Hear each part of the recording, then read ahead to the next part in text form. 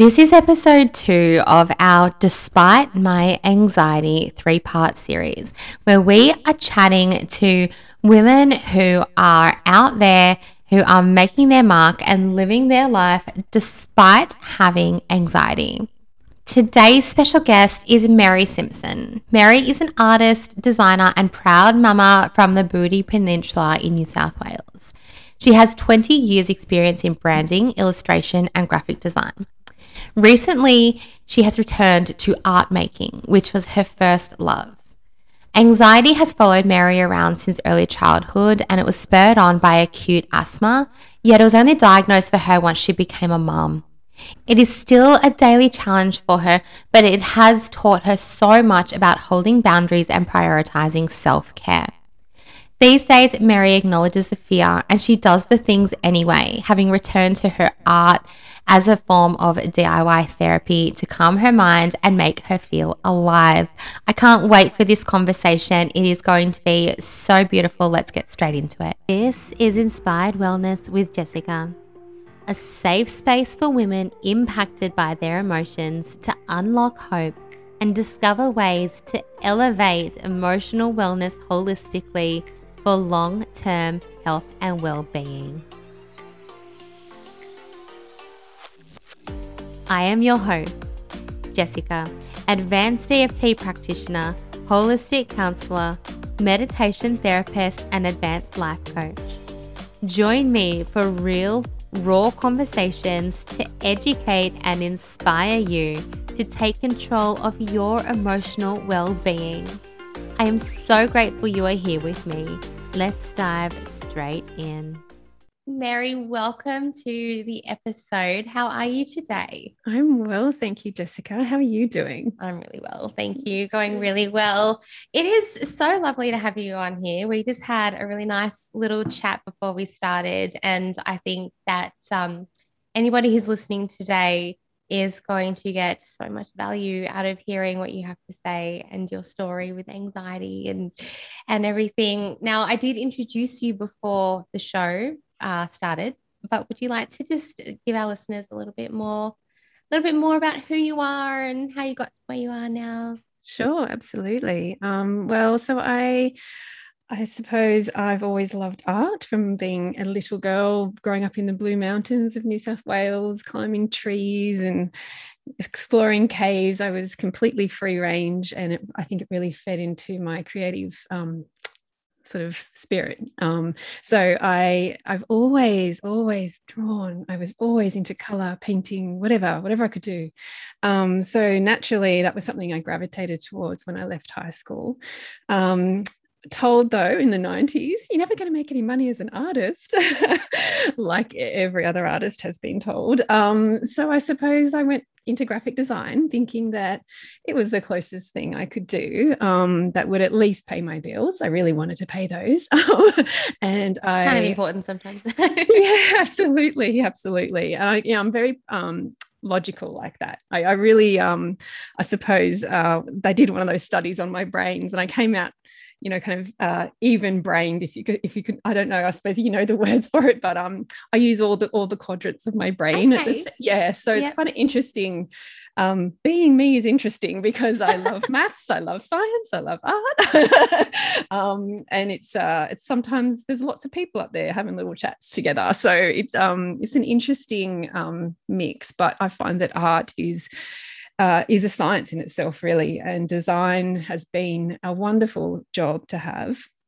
However, it is kind of dependent on what the client would like. At the end of the day, they'll kind of say yes or no to whatever you've created. So lately, I've felt that I've just needed to express who I am and what I feel, and so I've gone back to art in my spare time that's limited. I have two little girls. Absolutely. Yes. I have a wonderful business husband. life. Yeah, that's right. Yeah. So you're kind of juggling the money-making stuff. And then I have two little girls, a little puppy. I live on the Central Coast and we have built a beautiful life. But yeah, it's not without its struggles like everybody else. I think that the mental health factor has definitely played a part in my decision to go back to art, but in a way that's been a blessing. So that's where I am at the moment. I still kind of call myself a bit of a novice when it comes to fine art because I've been dabbling in graphic design for so long. But it all kind of relates to each other. So yeah, that's me. So you mentioned mental health and how art has been helping you with that. I know in your bio you spoke about having asthma as a child and how it wasn't really though until you were older and you became a mum that you were actually diagnosed with anxiety. Do you want to share, or are you happy to share with us a little bit about your journey with anxiety and sort of how you've experienced it and what's happened for you with your anxiety? How's it impacted your life? Yeah, absolutely. So I think the asthma thing, my journey, was very little when I had it, was quite severe. So I was hospitalized many times. There was one particular time I was still in the Blue Mountains. I probably was 7 or 8. So I was old enough to have those memories quite strong in my mind. And I really did feel like I was drowning, but not in water, so drowning in air. And that was my first real fear that I might not survive. And I think for a 7 or 8-year-old little girl, that's a lot. That's and it's something that Asthma Australia have acknowledged. I did a quick little search because I like facts.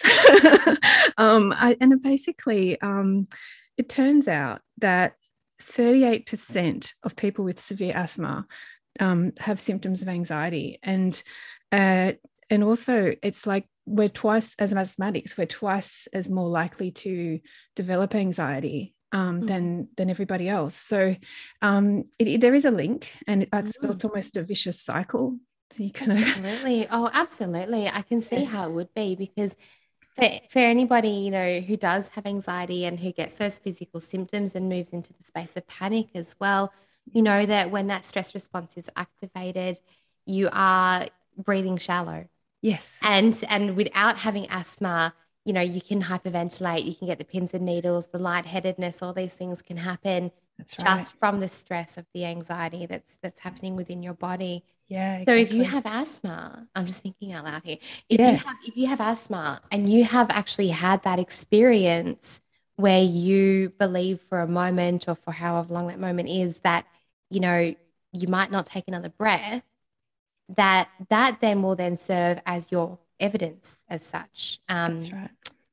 That, this could actually really happen. And so it's completely normal then that when anxiety hits and you start the shallow breathing and you start to get those symptoms, that your amygdala is then triggered by those past memories of that fear from the asthma. Absolutely. And then vice versa, because panic attacks and anxiety attacks are really uncomfortable. Absolutely. So yeah, I could imagine that you would have asthma and feel triggered by that as well. Yeah. It really does feed each other. So I think it's really important as a physiological sense to keep up with our medicine. I kind of went through a period where I wasn't taking it very much, but especially with the birth of my second child, my asthma came back in a big way. And so the respiratory nurse said, you really have to be religious with this, and you have to take it because I know that you've got the complementary stuff. Like I was doing a lot of yoga, meditation. I had worked with a psychologist with breathing and all the things, and it was working. But because my asthma was triggered by my second pregnancy in a big way, she's like, you can do those things, but just keep the medicine going because this is life-saving stuff. And I think that in a way, though, leaning into that is not a bad thing as someone with anxiety, because you do, I carry my puffer with me everywhere, and that's, but you need something to help you out. Like you just need some kind of thing to lean into or lean against. And for me, it is making sure that I take that medicine, because at least logically, I'm like, I've done the thing to help me in a physical sense. So now all I have to do is work on avoiding my triggers, my physical triggers, and avoiding my mental triggers as well. Yeah. So You're I right. think, It's logical. It's that plan B, it's that and it's not because sometimes with anxiety, I know I've worked with clients who have, implemented things to protect themselves from their anxiety that aren't overly resourceful. And this is not that. Like you said, leaning into those strategies to say, okay, well, I've taken my medicine. I've avoided these physical and mental triggers because asthma is very real. Yeah. And it's a very real condition and it's very scary and it's life threatening. That's right. Yeah. So it's absolutely, you're right. Taking that medicine, knowing logically that I have done the steps that I need to take to do the best I can to help myself in this situation. Absolutely. And it really does help to break it down that way, for me anyway. And I think people with anxiety, we're also such individuals, aren't we? I mean, absolutely. What works for me is not going to work for you. But from a personal perspective, this is what works for me. I like ticking off things that are in my control and then trying to let go of the stuff that I can't control, and accepting that has been a big, big thing in order for me to get by. And it's actually a bit of a surprise to a lot of people that I have anxiety, because it doesn't always seem that way from the outset. And I think as a kid, just going back to my childhood, I did internalize it. I didn't even know I had it, but now I know. I know when I think back, I think, my God, of course, I've had it my whole life. And I just overworked. I just studied hard. I stayed up all night at uni getting it perfect. I turned into a perfectionist, and I think that's where I kind of funneled the anxiety in a way, or I'm not sure if that's the right word, but it's also a form of anxiety, is that need to have that control, to have things not go wrong, to be perfect. It's a little bit like how OCD and things are also a form of anxiety. Absolutely. It's that, that my logical brain thinks that I can control this and that I can prevent this. Yes. Even though the logical brain might only be in control for about 5% of what we actually do during our day. Right. Let's let it think. As long as the strategies are resourceful for you, as long as the strategies are helping. Yeah. Tell me though, when you were staying up all night and you were in this mindset of I need things to be perfect for them to be right, was that resourceful for you? No, it was terrible. It was destroying me. And I was getting, like, my immune system obviously was getting absolutely thrashed. So I was getting sick just from this ridiculous pressure I put myself under. So I think, and unfortunately, it just didn't stop into my working life. I would love to say that I graduated and I learned my lesson, but did not happen. I think that's when you're a high achiever. I got really good grades all the way through, and because I worked too hard and I didn't have a balance. And I went into my first few jobs and I wanted to impress them, and I suppose even worked late in those jobs. And unfortunately, it's a part of the industry. And I think all around, I think any creative listening today would be saying, "Oh yeah, isn't that what everybody does?" I mean, we all kind of there's deadlines and they don't move for you. When you've got something happening, it's just got to be done. And we work incredibly hard, the creative industry. So I think that it's par for the course a little bit for that that job, but it all has to be broken down. It's not a good thing. I'm acknowledging it as it just felt like it was expected, but it shouldn't be like that. I don't want to see young creatives doing it. I don't want to see a lack of boundaries continuing, because it definitely was for me going through, and I feel like that's just got to change. Absolutely. Yeah. And those boundaries are going to be key for any kind of stress and burnout prevention, and obviously it's going to feed into anxiety and things as well. So. That's right. And I loved going through the CBT with my first psychologist. She just kept saying to me, "But Mary, what's the worst that's going to happen?"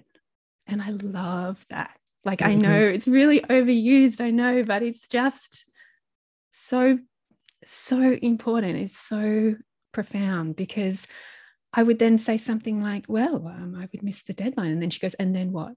And I would be like, the world's going to explode. I don't know, like you kind of, well, actually the client would just get really annoyed, and maybe you would have to apologize, and maybe you would have to give them a discount, or maybe, and well, maybe nothing would happen because it's a fake deadline, which happens a lot. Yes. You know? Yeah, absolutely. And you kind of think, well, it's not worth my health over that. Absolutely. That's a really powerful process, that chunking down. So what will happen, what will happen, what will happen. And once you get down to the core of it, you realize, a lot of people realize, there's a story behind it. Yeah. And the story has come from something that you believe and that you're telling yourself that will happen, that, likely won't. Or if it does, is it worth your health? That's right. Is it actually worth the stress that's causing you and the physical state of stress and anxiety that you're in because of it? Absolutely. There's something you said earlier, which I just really want to reiterate to for anybody listening. And that is, you spoke about looking at what is within your control and letting go, or trying to let go of, and accepting the things that are not within your control. I talk about that a lot. And I just really wanted for anyone listening just to really point that out, because with anything, any stress or any anxiety, or really just, I even find, even as a mum, I find it hard to let go. Yes. Somebody said to me when I was talking about mental load, and I said something about wanting more help, and this was a while ago, and they said to me, but would you let them help? Would you let it go? And I just had this wall up, and I was like, well, no. No. So no matter what it is that you're sort of dealing with, looking at, what do I actually have control over? Yeah. And then what is out of my control? And those things you can find ways to protect your body and your mind from through all sorts of different techniques. Yeah. But the things that are within your control are where you can make those plans and set those healthy boundaries and do the things that, that you can actually do. But that and acceptance, I'm glad you mentioned it. It's a really big thing for me, anybody I work with anxiety and stress. Yeah. Acceptance. Absolutely. It really is. And I think when you realize that all you're going to do is maybe just disappoint somebody, then you have to unpack that a little bit and think, is that going to be that bad? Do I have to keep everybody happy in the world? Absolutely. Not really my job. Absolutely. And there's going to be a lot of challenging beliefs and feelings and mixed emotions around unpacking that, keeping everybody happy. But for a lot of people, that's a coping strategy. It's just how we've learned to navigate, how we learned to survive as a child, and it's come with us into adulthood. And maybe it's not working so well for us now. No. And it's a hard thing to get rid of. I'm a definite people pleaser. I still struggle. Yeah. So it is, I acknowledge how incredibly hard that is. But I think it's just that daily reminder, like, you're upset that I didn't do the thing, or I'm not, the most resourceful, I'm not your rock all the time. Yeah. Absolutely. And that's okay. And once, learning to accept that and let it go is a big thing. And as you said, it's a journey, it's a process. Nobody wakes up and magically lets go of those coping strategies. Absolutely not. But awareness of them means that you can inch by inch, step by step, make it better for yourself. So, and then like looking back and thinking, like, what did the old me do? Yeah. It's so great. Like even just 5 years ago, or even last week, I just think, no, you've grown. This is good. You're getting better at saying no and holding that boundary. Yeah, absolutely. Yeah. So you mentioned earlier that you have recently stepped back into art for your mental health. Can you tell me a little bit about how you're doing that and what that really means to you? What does it feel like when you are using your art as let's call it what it is, a form of art therapy, really? Yeah, absolutely. And I really have Jessica, I've only just come to that realization that that's why I yearn for it, or I need it. It's because when I'm painting or sketching with charcoal, getting really dirty, and look, I love digital stuff in terms of what it can do and how it can reach people, but man, I just need to get filthy with my materials. I'm all for the dirt, like just get it all over my fingers and smush it around. It's actually the sensory part is key, I think. So yeah, for me, it just feels like I can't worry about stuff when I'm doing it. Which is a challenge actually as a designer, because there was always an end goal and a beginning, and there was a process in between and a checking, and you had to ask people if it was okay at every step. And now nobody is going to judge you. You don't have to show anyone. And so I feel really that I can let go, and I just feel, it's just not me in there. It's like, it's me, but it's a different me. And I feel like it is like tapping into the subconscious, because I'm actually almost expressing myself without words, which is so lovely. Absolutely. I love a good word, but we were having a bit of a chat at, just before we started recording about tapping into that subconscious and how the subconscious communicates in imagery. And so what you're saying, it just sounds so magical. I don't have much of a creative outlet for me at the moment, and I know it's something I'm aware of, and I have been sort of thinking, I used to love dancing, movement, moving my body, and that's how I would have my creative release. Absolutely. When it comes to art, I'm a stick figure drawer. That's okay. Having said that, I've recently experienced some art therapy as a part of my clinical I can never speak. Clinical hypnotherapy diploma, because that's we've been learning art therapy as a part of that, and it did actually amaze me. Not that they were good. I would never show anybody these pictures, but the things that came out, which was just my subconscious pouring itself out onto the paper, pouring out the feelings I was feeling, pouring out, drawing with your left hand, so it was like your inner child was drawing. All these things.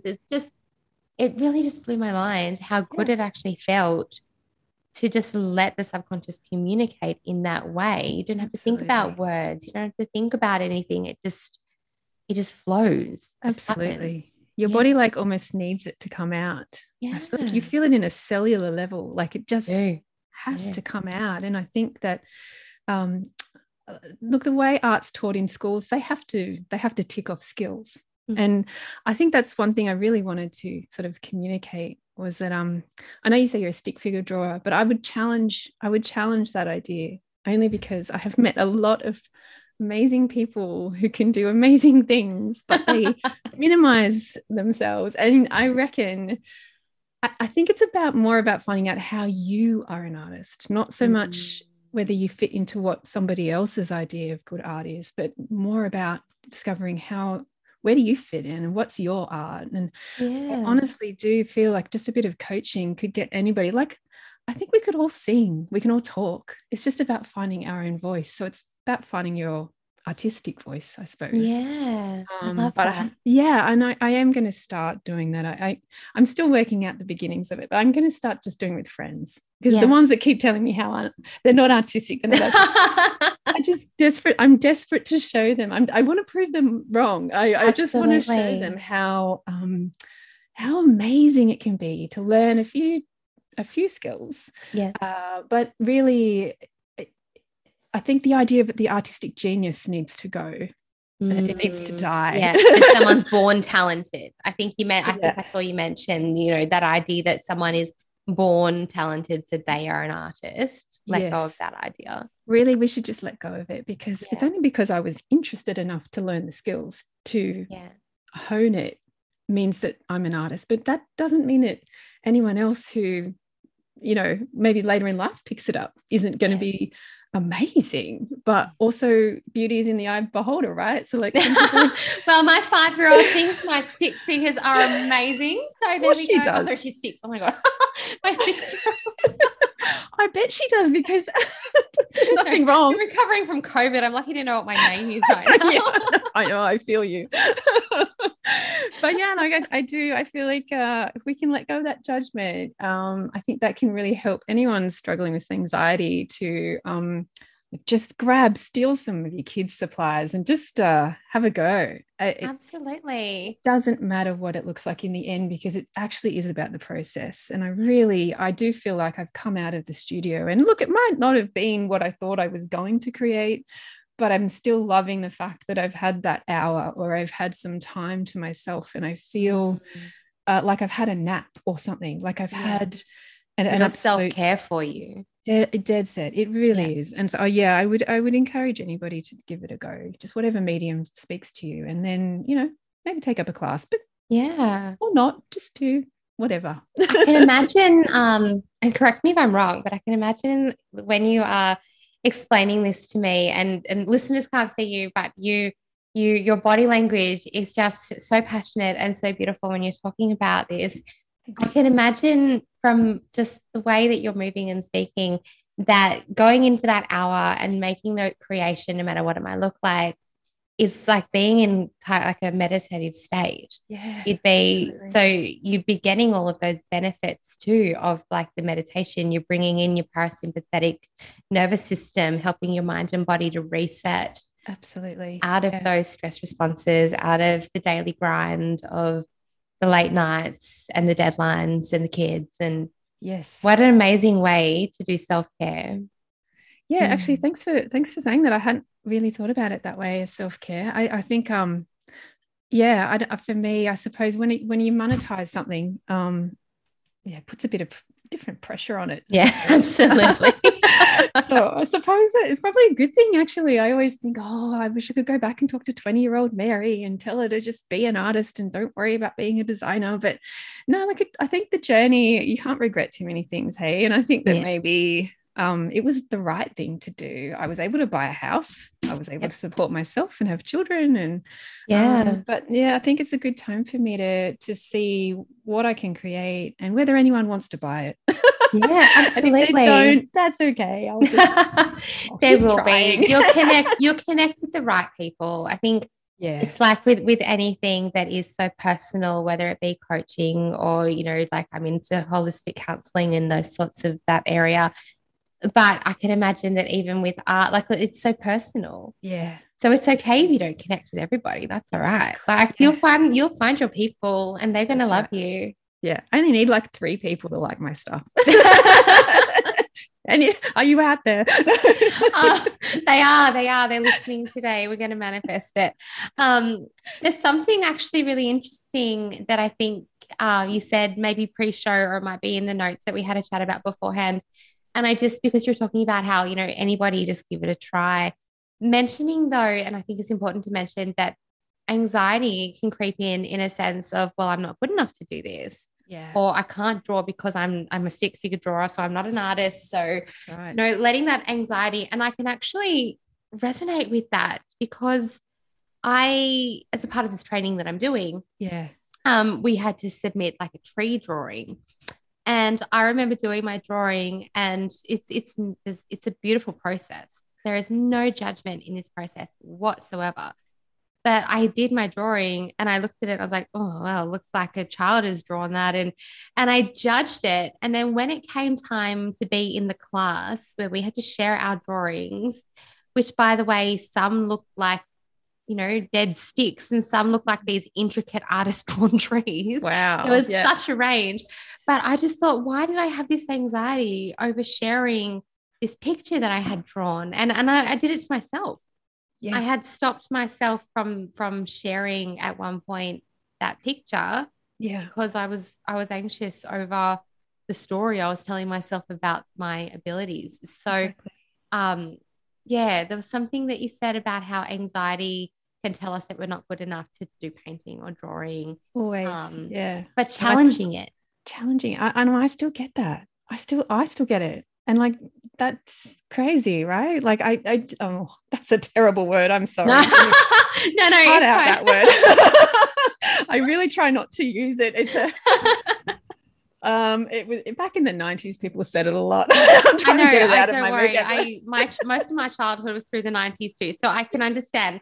Yeah. Creatives don't like making money. I used to think I could do all sorts of different things. Not that everyone really told me I couldn't, but you know what it's like being a child back then. It just wasn't the done thing. You go, you find a job, you make the money, No, it just seemed such a different time. But I mean, had I thought that I could make money at home just taking photos of things on my phone, oh my gosh, like take photo on a phone. So I think that, it's just such a beautiful time for people to really challenge those thoughts. I just feel like the not good enough thing. Yeah, we struggle with it, the imposter syndrome.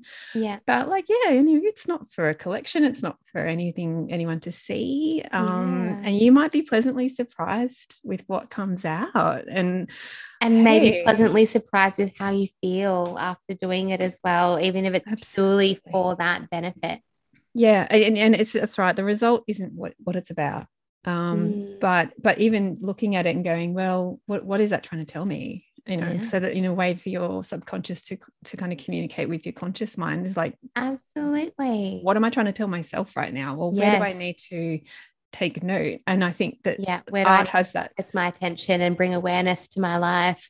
Absolutely. And you said before we started recording, and listen to it. And listen to it. Just so to listen. quote you right now, when your subconscious is speaking, we wish, let's listen to it. Yeah, that's right. Absolutely. Yeah. It's really, I just think we're all born with the potential to, whether it's dance or art or whatever it is that you want to do. I think we've all born with that potential to express ourselves, but there's something niggling away saying that's not you, and just giving you this narrative. And it doesn't mean you're going to quit your job and go be a Broadway dancer, but it's just, kind of giving you a roundness, kind of filling in the parts of you that maybe need to come out, that you need to listen to. And as long as you can quiet your mind, your logical mind enough to actually take note, I think that's pretty powerful. Yeah, absolutely. I know you mentioned that your journey with anxiety has been a long one, from childhood and then really realizing what that was. Can you tell me though, what things have you been able to do in your life, right from, even if it's something as simple as just getting yourself out of the house, right up into something with business? What have you been able to achieve? What have you been able to stand up and do despite having anxiety? Well, I think the biggest one for me has been with this year. So I might start this year and head back. Would be attempting to enter the Archibald Prize. So I did enter it. I just didn't get selected, but that's a huge thing for me, because I would have told myself probably 6 years in a row for the last 6 years that no, you can't do it.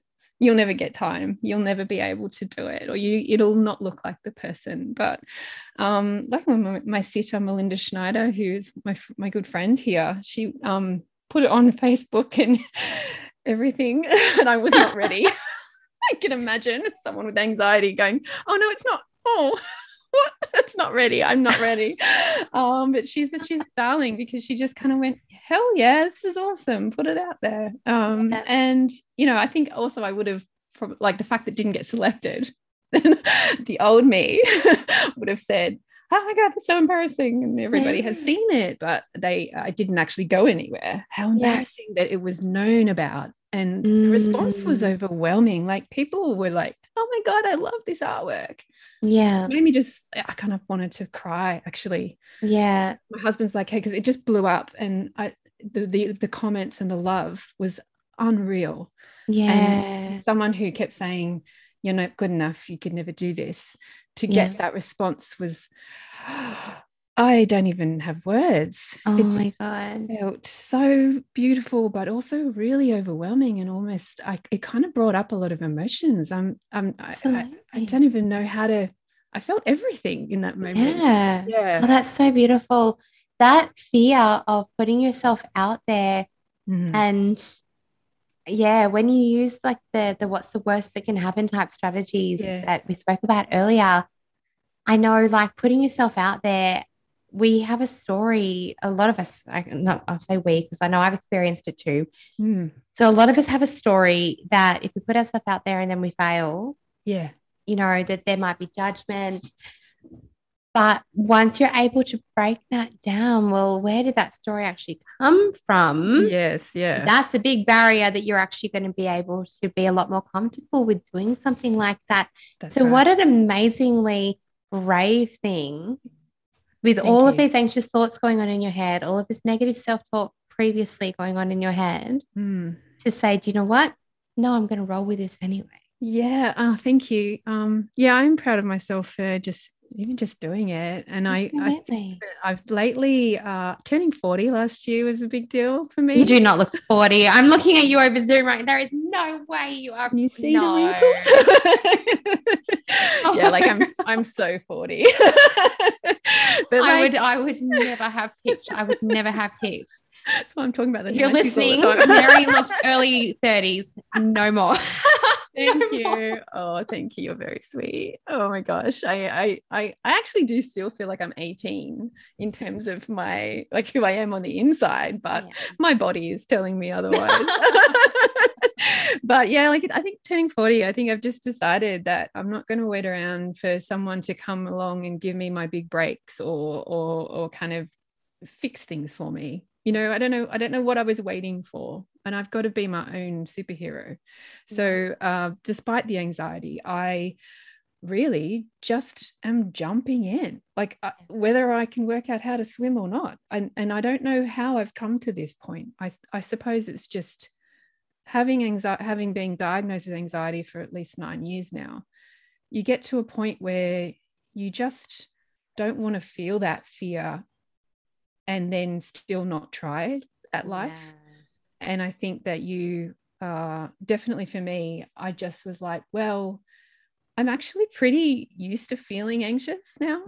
I'm accustomed to it. It sounds so strange. And sorry, it's just kind of flowing out of me right now. No, and that's okay. And it's actually, you're actually right though, because the chemicals that our brain releases when we're in states of anxiety, the cells in our body, they have receptors on the end of them, and they take in those chemicals. And it's a little bit like how maybe the first time you have an alcoholic drink, you might be knocked on your butt straight away. Well, that's still me after one. But, it's less expensive. But the more you drink the alcohol, the more accustomed your body becomes to it. It's a little bit like that. The cell receptors actually grow and change so that they want and take in more of those chemicals. So whether the chemicals are a positive emotion or a negative emotion, we actually become accustomed to and addicted to, in a sense, the way that we feel. So waking up every day feeling anxious has become your normal, and that's fine. That's what's happened. Like it's so saying that for anybody listening, it's dead right. Yeah, I think, and I think that's it. It's funny, isn't it? You don't know what normal feels like for other people. So I've only ever known what my normal is. And I think that I'm at peace with it. I think now, like, I've got my strategies to help me. Obviously, you know, the deep breathing, which I do a lot as a mum. Close my eyes, breathe deeply. It'll be all right. It'll roll over. The tantrum will end eventually. But I think that, I think at the end of the day, I kind of just have to shake it out and go, you've just got anxiety, and either you learn to make it your little companion and put it in its little box. So it's like a little thing in your bag. I got to carry it, but it's not going to define me. And I love that. Absolutely love that. I think that's how I've had to kind of come to terms with it, because there's just no silver bullet. Not in my, God, I've tried a few things, but not in what I've tried. I think this is what works for me. Absolutely. You know, one of the things that we learn when learning how to teach people mindfulness is obviously observation. And that, and particularly in the context of panic attacks and anxiety, not fighting it. So like what you've just said then, making it your little friend, not trying to fight it away, accepting that it's there, that in itself is going to help you deal and manage with your anxiety in a massive, massive way. Absolutely. Absolutely. And it's, I mean, even lately, I've noticed, sorry, you had asked me a question and I've gone off on a tangent. Oh, good. No, it's not a tangent. It's so interesting. This is how my brain went. Welcome to my brain, everybody. But I have noticed lately, like I used to check on my children a lot when they were sleeping. I just a little bit of a history there. My second child was had really bad reflux, and we had this really traumatic event where she had breathed in the vomit, and it happened 3 times, and she went blue and stopped breathing. Yeah. One of them was in the hospital, so she was resuscitated in front of me. It felt like an out of body experience. Thankfully, she's fine, and she's a happy little 5-year-old. But I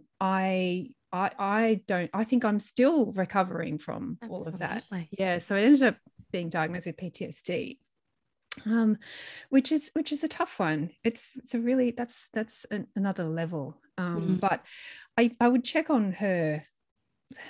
Yeah.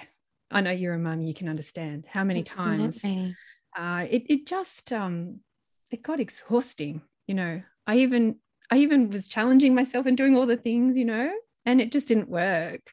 That's okay. Your amygdala will have taken in that PTSD, and the only way to reprogram the amygdala is through gradual exposure therapy and retraining that it's safe. So, for example, I do that with EFT tapping. So we go through an event, and while we're tapping, we're sending calming signals to the amygdala to say, this awful thing that's happened is actually safe for me. And it would disconnect then that association. Amazing. So, sometimes those strategies, particularly when it comes to trauma and it comes to PTSD, those typical anxiety strategies, because a lot of them are quite logical, but the amygdala's association is not logical. No. So they're not always going to work. Yeah. And that's why I thought, because I had the anxiety and depression diagnosis from my first child, and I was 4 years in with all of that, and I felt like I had a handle on it. Had beautiful second pregnancy. I even, I'm quite brave. I attempted a VBAC, and I was able to. I'm really proud of that. That anxiety would have probably dictated, no, just go for your cesarean. But I really wanted a vaginal birth. And so I did. I went for it and I got it. And I was really, really thrilled. But when the PTSD came, I was not ready for how intense that was going to be. And though I through some counseling and a few other therapies, I do feel so much better today.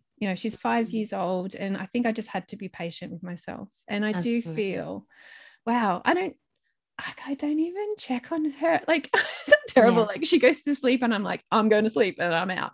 No, but you feel safe. That's your nervous system has begun to recover from that trauma. So you feel safe enough to allow yourself to go to sleep. Yeah, it's amazing because I just didn't sleep for so long, and I feel so good about that. And I hope that anyone who's listening that's kind of struggling with sleep knows that there's other people out there who've been where you are. I am able to sleep, and I know that she'll get up and she'll go, "Mummy," if she needs anything. And it's look, it's just such a happy ending to a story that I was like, I don't know how this is going to end. I don't know when it's going to end. I couldn't stop waking up in a fright every 20 minutes. Even if I did go to sleep, I was up like how exhausting. Physically it was I could feel it in me. But I just I really do want to encourage anybody who's I suppose it is a really symptomatic thing of being a mum or a parent. Those worries, they don't they intensify? And they do. They do. And then coupled with the trauma, like we spoke about a bit earlier with the asthma, if you've had something that gives your logical mind evidence that this could actually happen, whether it's happened to you or it's happened to someone that you know, or you saw it on the news, something has told your logical mind that is actual evidence. It just really amplifies that anxiety and that. Absolutely. Yeah. So I think it's wow. It's just, I think the more we talk about it, I think the easier if we all just feel like one big kind of community where we can talk about this stuff. Oh, wouldn't it be amazing? Wouldn't it be amazing if we could actually say, I think that's the one thing is that being just told that you're an anxious person, I feel like that's really dehumanizing. I feel the same. Yeah. I kind of, but when it's said, how it might be said in a way that's not it's not a clinical setting. Like you just, oh, you're just an anxious person. Just yeah. Oh yeah. Or you've got nothing to be anxious about, or why are you so worried, or what are you seriously having a panic attack over what? You're like, over what? Yeah. Like what's wrong? Nothing's wrong. And so I kind of, I think that that's why these podcasts and these things are amazing. I think you're doing an amazing job, Jessica. This is so important to get the stories out. The stories can heal us. Art can heal us. Yeah. And like you said, that community aspect too, just knowing, I know with anxiety and a lot of people that I speak to, as well as my own experiences, that you feel like you are the only person going through, or not, other people are struggling. Yeah. But you think because the symptoms are so continual and they've got that element of fear or terror behind them, you might be having the panic attacks, you might be having those constant feelings, it might be the constant thoughts of doom or worry. You feel like you are going crazy. I'm going to use that word now because that's how it feels. That's honestly how it feels. Like you don't have that control over your mind, maybe not even that control over your body. Yeah. And you're losing your mind. Yeah. And it's actually really nice, one, to know that those symptoms are completely physiological and they're completely normal. But two, that other people experience them as well. It is actually nice to know that, because it breaks down that anxiety just a little bit.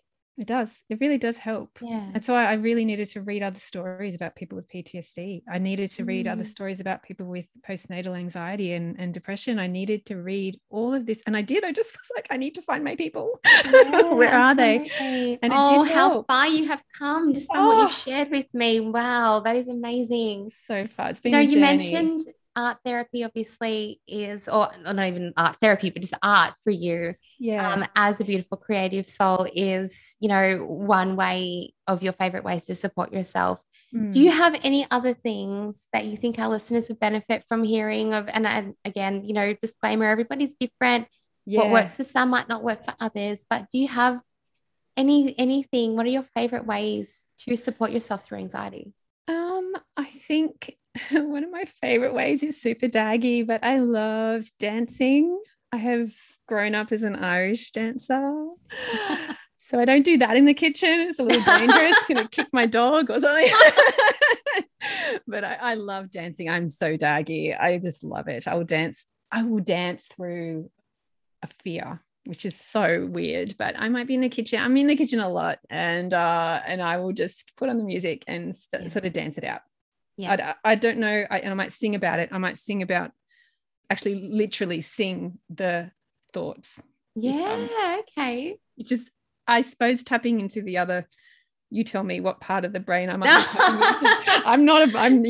But I know, using all of those different ways though to express how you're feeling. That's, I only giggle like that because I have done that myself previously and had completely forgotten about it. Yeah. Sometimes, because I like to talk to myself, it's just how I get through my day. Yeah. I'm doing this now. Okay, I've got to do this, blah, blah.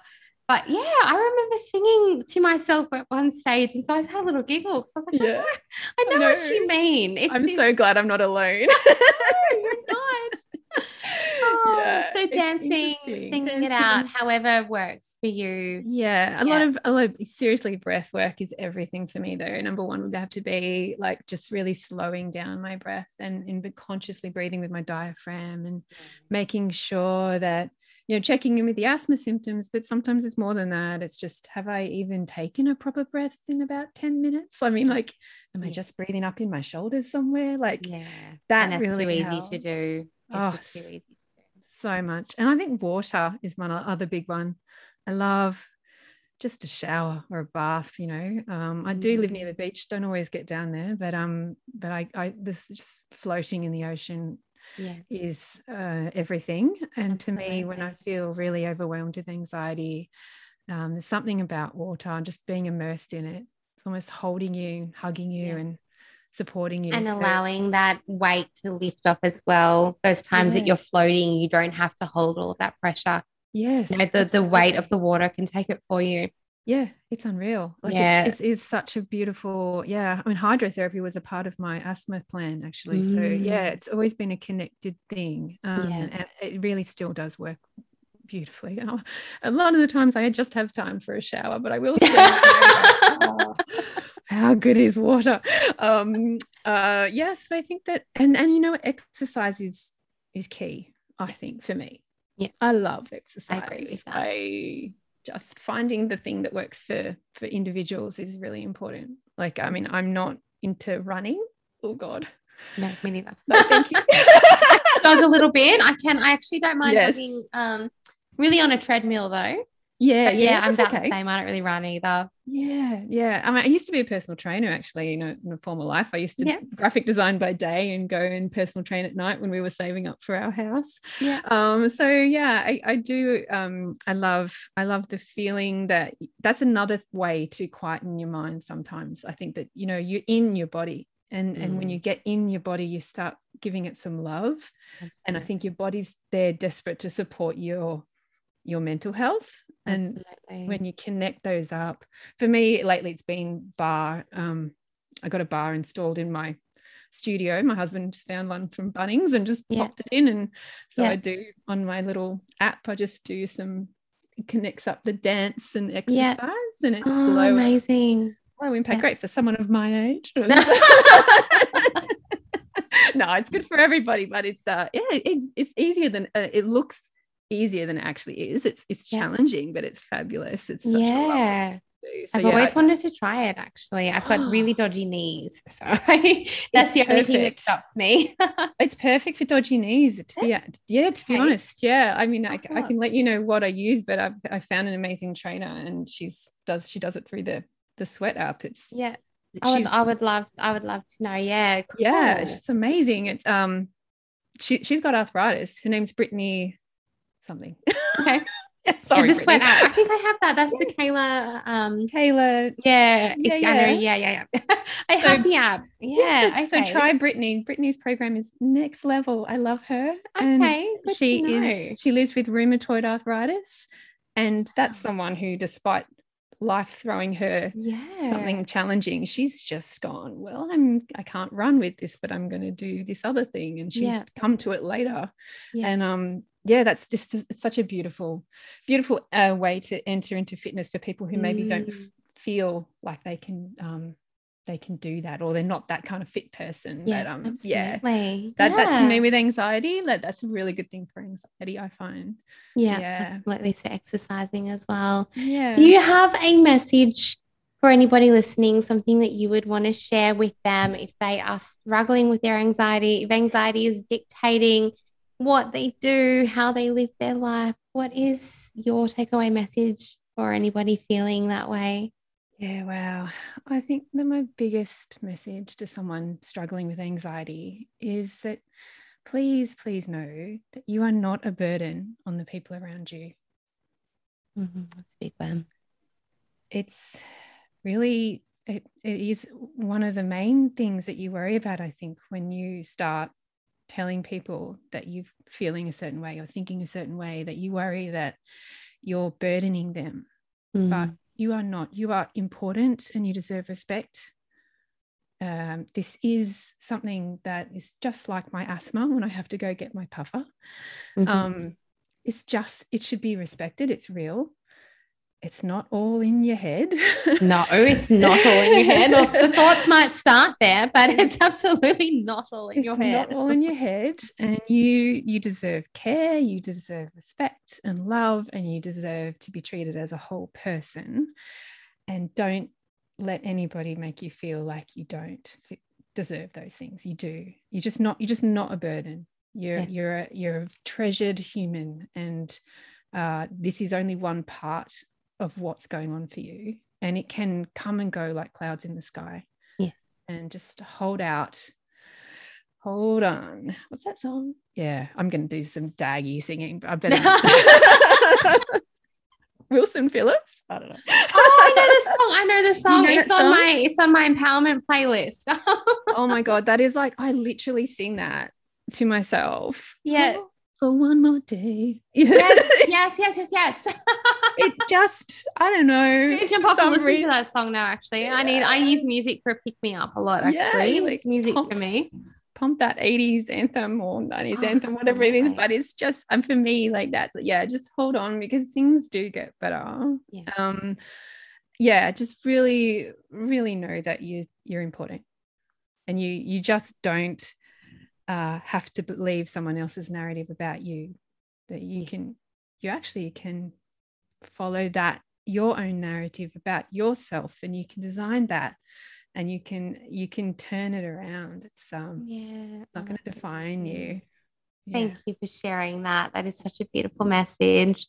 Before we wrap up, you have something that you would like to share with listeners. It is a special download that I have linked in the what do you call it? Show notes. I had a mind blank there. I've linked it in the show notes, so you can just click and download. There's no strings attached. You just get this beautiful download. Mary, would you like to share with our listeners what that is? Yeah, this is a black and white illustration that I did some years back, actually, of some unsung heroes of the floral world that we have in this beautiful country of ours. And they're just these tiny, tiny little flowers, especially on my bushwalks, that I find. Don't ask me what they're called. I won't remember. But it's a beautiful illustration. Oh, thank you, Jessica. Yeah, it's just something that I really wanted to bring them to the forefront. So they look bigger than they really are in the world. But I just think when you look down at those tiny little flowers, there's just beauty in there. So that's for you to color in mindfully when you have 5 minutes to yourself. I hope that you all can get your pencils out and have a go at that. You know what? If you haven't done any mindful coloring, my mum bought me a coloring book for Christmas last year. And then I don't know how that sounds. But my 6-year-old actually stole it. And I was like, you need to get that one back to me. That's mine. But I found actually I just would lay on the floor with her. We'd color together. Yeah. And the pencil just moved. And there was something so peaceful about it, so mindful about it. If you haven't done any mindful coloring, go and download. It's just in the show notes. Download this beautiful illustration and grab your kids' pencils or a pencil. It doesn't even have to be colorful to start with. You can print it as many times as you like. Exactly. It's for you. Enjoy it. But yeah, it's really for me, pencil coloring, I would encourage people to get pencils because, and I say to my girls, they don't like hearing it. But with pencils, you can blend, go soft and go real gentle to start. And then you can put different colors on top, and you can make different, you can actually turn it into something pretty special while you're being mindful about it, of course, because it's about the process. But absolutely. But the pencil gives you feedback. It gives you feedback off the surface, and that physical feedback actually just reminds you as well what you're doing. And I just think you don't get the same with the texture. So I would encourage pencils. Go excellent. And how can people find you on social media? Again, I will link it all in the show notes, so you can just click and go. But for anyone listening who wants to jump off and search you, where can people find you? So on Instagram, I'm Mary_Simpson_artist. And you can also check out my website, which is marysimpson.com.au. I'm not on Facebook, but you can see me there. I'm not overly active on Facebook. No, it's too much. We've got enough, don't we? With all those voices in our heads, there's enough. Yeah, that's another liberating thing as a mum in business, just to know that you don't have to do everything. Hey, absolutely. Choose your thing and pick what works. Yep, pick what's working. Absolutely. Mary, this has been such a beautiful conversation. I have so thoroughly enjoyed every minute of it.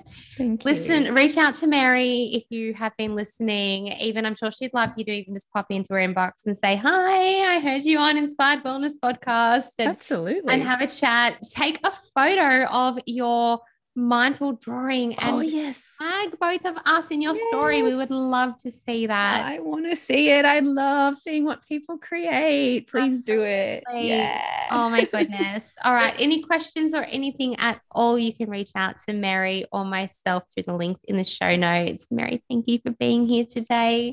Thank you so much. Thank you so much for inviting me. I think what you're doing is amazing. And I hope that, I hope that it's been just as fun for you as it has for me. Thank you. It has so much. Thank you. Thank you for listening to Inspired Wellness with Jessica. If you enjoyed and found value in today's episode, then please help it to reach others who may also benefit by subscribing on your favorite platform and leaving a review. This would mean the world to me. To get in touch with me, inquire about working privately, or experience one of my online programs, then head to www.inspiredlifecollective.com.au, and I will see you on the next episode.